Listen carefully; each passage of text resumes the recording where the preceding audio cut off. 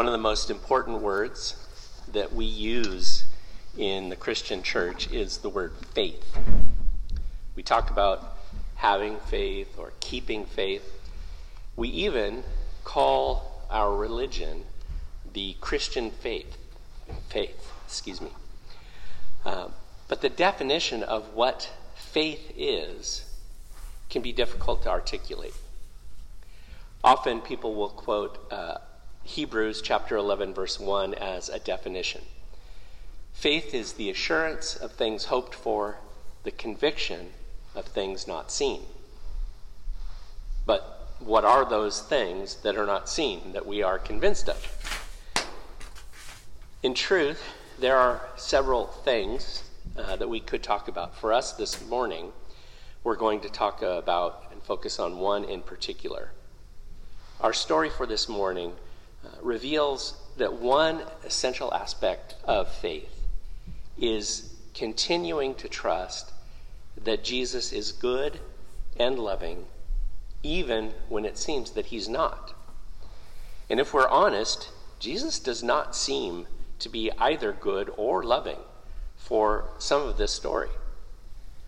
We hear first that Jesus takes off to the region of Tyre and Sidon, which is right at the edge of Gentile country. We don't know if he actually passed all the way into Gentile territory or if he was just very near. But either way, he definitely has an encounter with a Gentile person, Gentile woman in this situation. We hear in verse 22 specifically that a Canaanite woman from the vicinity came to him crying out, "Lord, Son of David, help me."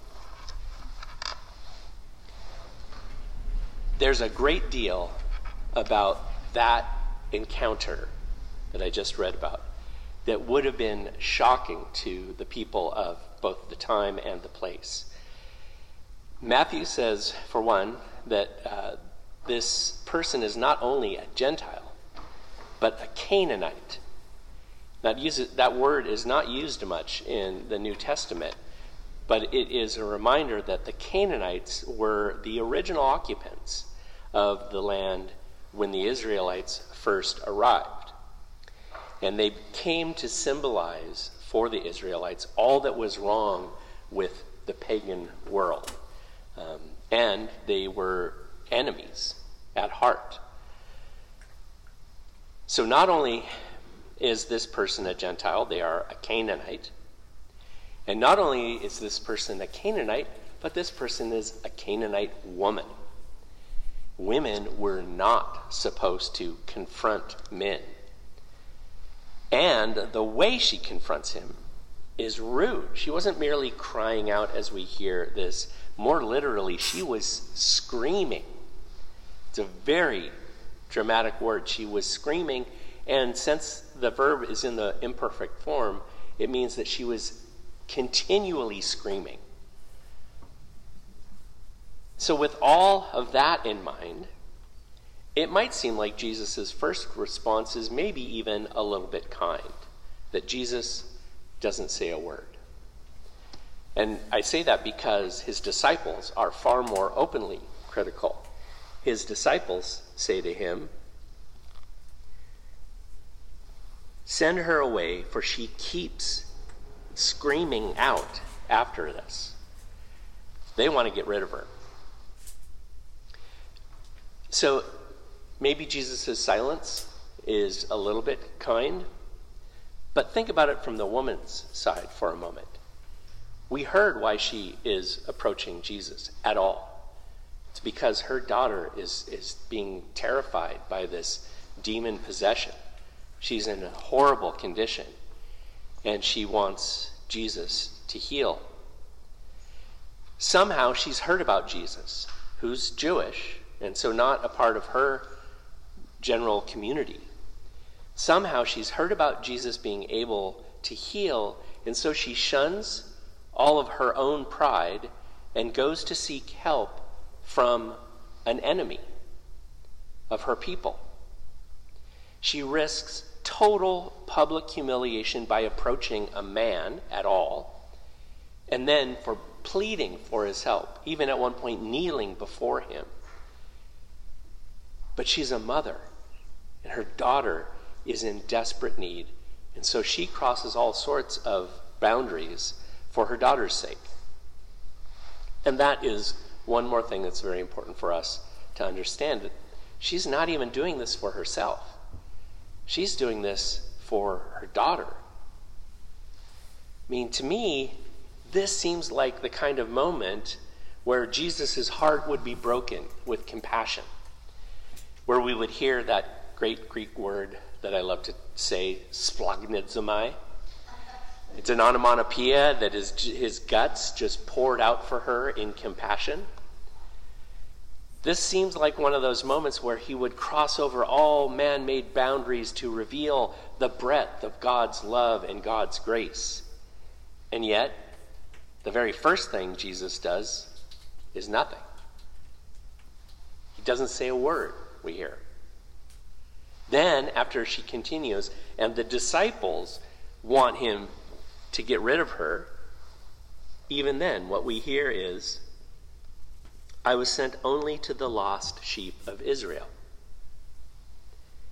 Then, when she further humbles herself before him by coming to him and kneeling and saying, Lord, and she even uses Lord. You'll notice that the disciples didn't even use Lord when they were addressing Jesus. They just said, get rid of her.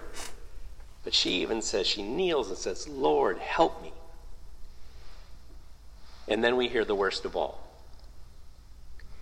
He replied, it is not right to take the children's bread and toss it to their dogs.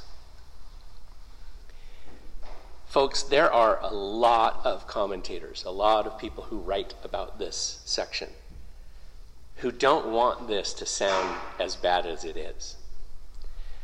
There are those who believe that when Jesus said this, he said it to her with a twinkle in his eye, like he was teasing. Some think that he was testing her to see how long, how much did she really want it, or testing his disciples to see if they would show compassion for her. There are also some who think that the form of the word dogs that Jesus used is the key. He uses, and this is true, he uses a form of dogs that was sometimes used for puppies or for house pets, rather than street dogs. The idea is that Jesus is creating some sort of quaint domestic scene to soften all of this. I believe that when we let Jesus' words stand starkly as they are, we can even better understand how Jesus and why Jesus finally not only grants her request, but praises her faith. When Jesus started his public work, he was very clear that his mission was to seek out and renew God's covenant people in their relationship to God, the Jewish nation of Israel. That did not mean, though, that salvation was ultimately for Jewish people alone. The idea in the Hebrew First Testament was that the entire world would be blessed through the Israelites. Dale Bruner notes then, like much of Israel, Jesus believed that the Gentile world was to be reached, but the reaching of the nations was through the nation of Israel. Thus, Jesus concentrated his mission like a steady beam of light on that minute part of the world called the nation Israel. The idea being that when Israel ignited with righteousness, she would illumine all the nations. But this Gentile woman's pain and humility caused Jesus to at least pause and wonder if maybe space could be made for her through him even in that moment. His first response to her, at least, is neither yes or no, it's silence. And perhaps he's thinking. His first spoken response is prompted by the disciples saying, "Send her away." And then his first spoken response is, "I was sent only to the lost sheep of Israel." But notice that Matthew writes simply, "He answered." Whom is he answering? The woman or the disciples? But again, either way, it's still not a flat-out no. I won't do this. When she kneels before him and begs this time, and he makes that comment about dogs, again, Matthew just says he responded.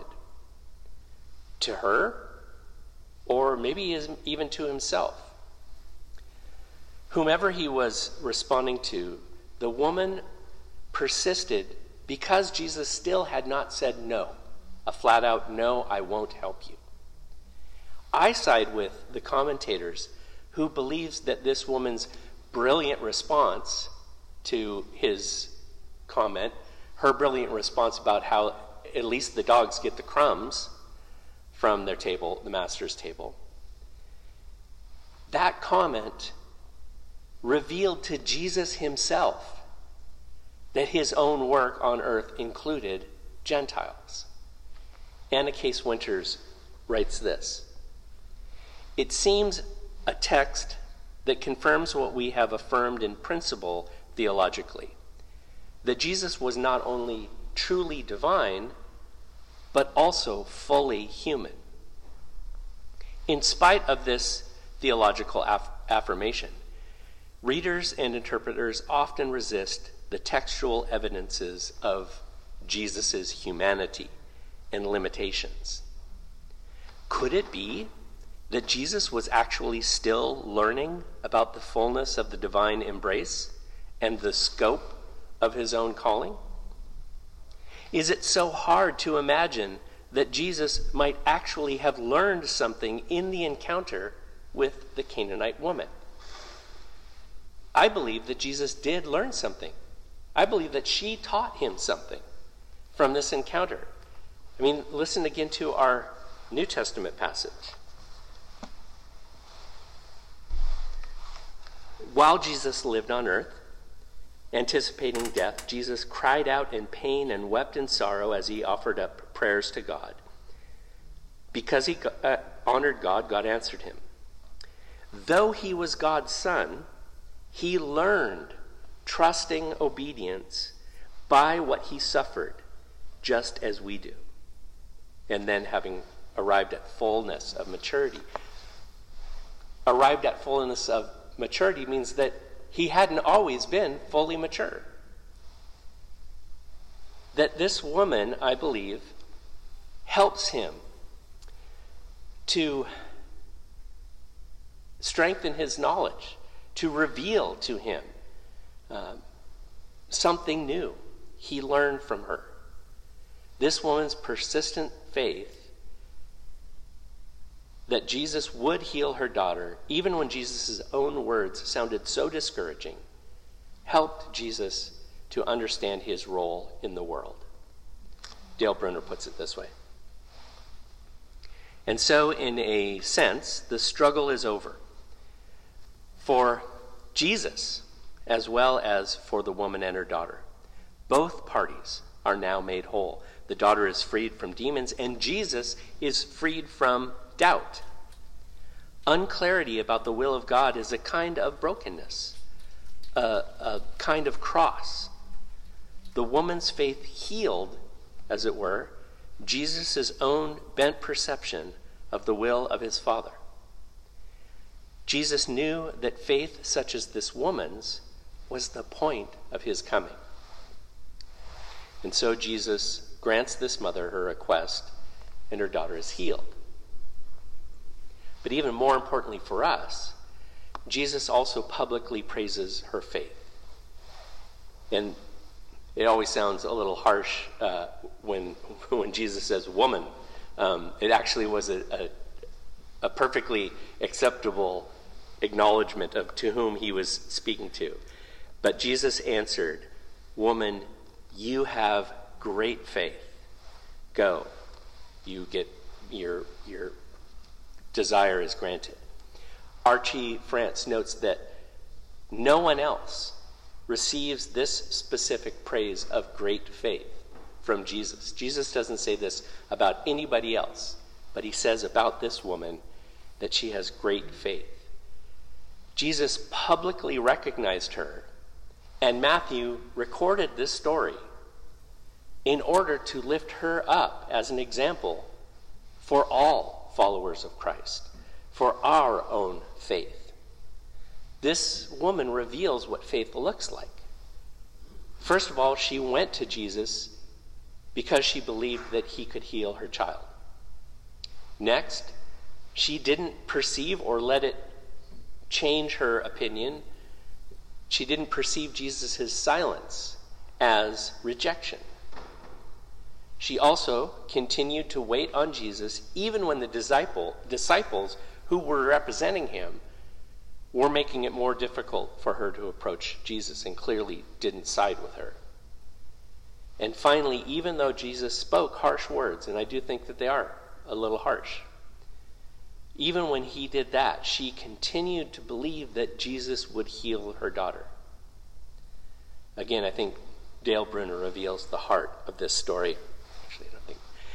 Jesus' presence, silence, and enigmatic speech, slim as they may seem to us, were broad enough for a woman with desperate faith to bank her life on. Faith believes Jesus is good even when reason is not so sure.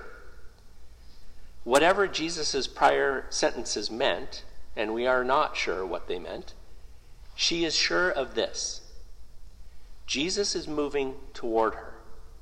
He did not dismiss her as the disciples had asked him to do. She refuses to look at the shadow side of Jesus' remarks. Instead, she grasps at what he did not say in what he did say. He has not said, "Go away."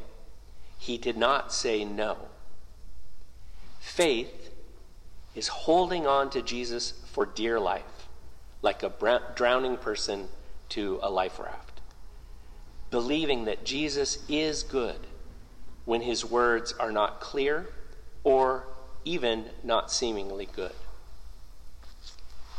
That is the definition of faith. And this definition of faith, believing that Jesus is good always, does not mean that we simply ignore the harsh words and actions of Jesus throughout the scriptures or try to make them something they aren't. This woman in our story continued to engage with Jesus. She did not walk away. She persisted. And similarly, in our Hebrew First Testament story, Jacob continued to wrestle with this manifestation of God until he received a blessing from God. And rather than leading us to ignore those words that don't match our understanding of Jesus, faith leads us to confront them directly, to wrestle with them until God's love is revealed to us. Our understanding of what love is may change, but faith trusts that Jesus is always good. Janine Brown, a New Testament scholar from Bethel University in Minnesota, sums up things for us with this. In the end, we do not need to domesticate Jesus in these particular moments where Jesus does not quite fit our stereotypes we don't need to make them more palatable. In this story, Jesus does provide healing from a Gentile in spite of missional constraints. And he does so because he sees an amazing display of faith from this Canaanite woman. And that is the message of this passage. Trust in Jesus. Trust in him and bring your needs to the one who is Israel's Messiah.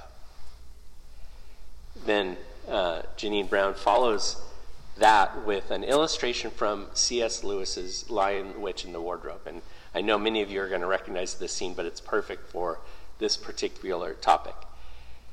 Lucy, a child who has recently arrived in Narnia, asks Mr. and Mrs. Beaver about Aslan Aslan the lion. Excuse me, sorry. Lucy asks, "Is he quite safe? I feel I shall feel rather nervous about meeting a lion." "That you will, dearie, and make no mistake," said Mrs. Beaver. "If there's anyone who can appear before Aslan without their knees knocking, they're either braver than me or else just silly." "Then he isn't safe?" asked Lucy. "Safe?" said Mr. Beaver. "Don't you hear what Mrs. Beaver tells you? Who said anything about safe? Of course he isn't safe, but he is good." Of course he isn't safe, but he is good. The essence of Christian faith is us believing that Jesus, his words and his actions, aren't always safe or comfortable, but that Jesus is always good and loving. Thanks be to God.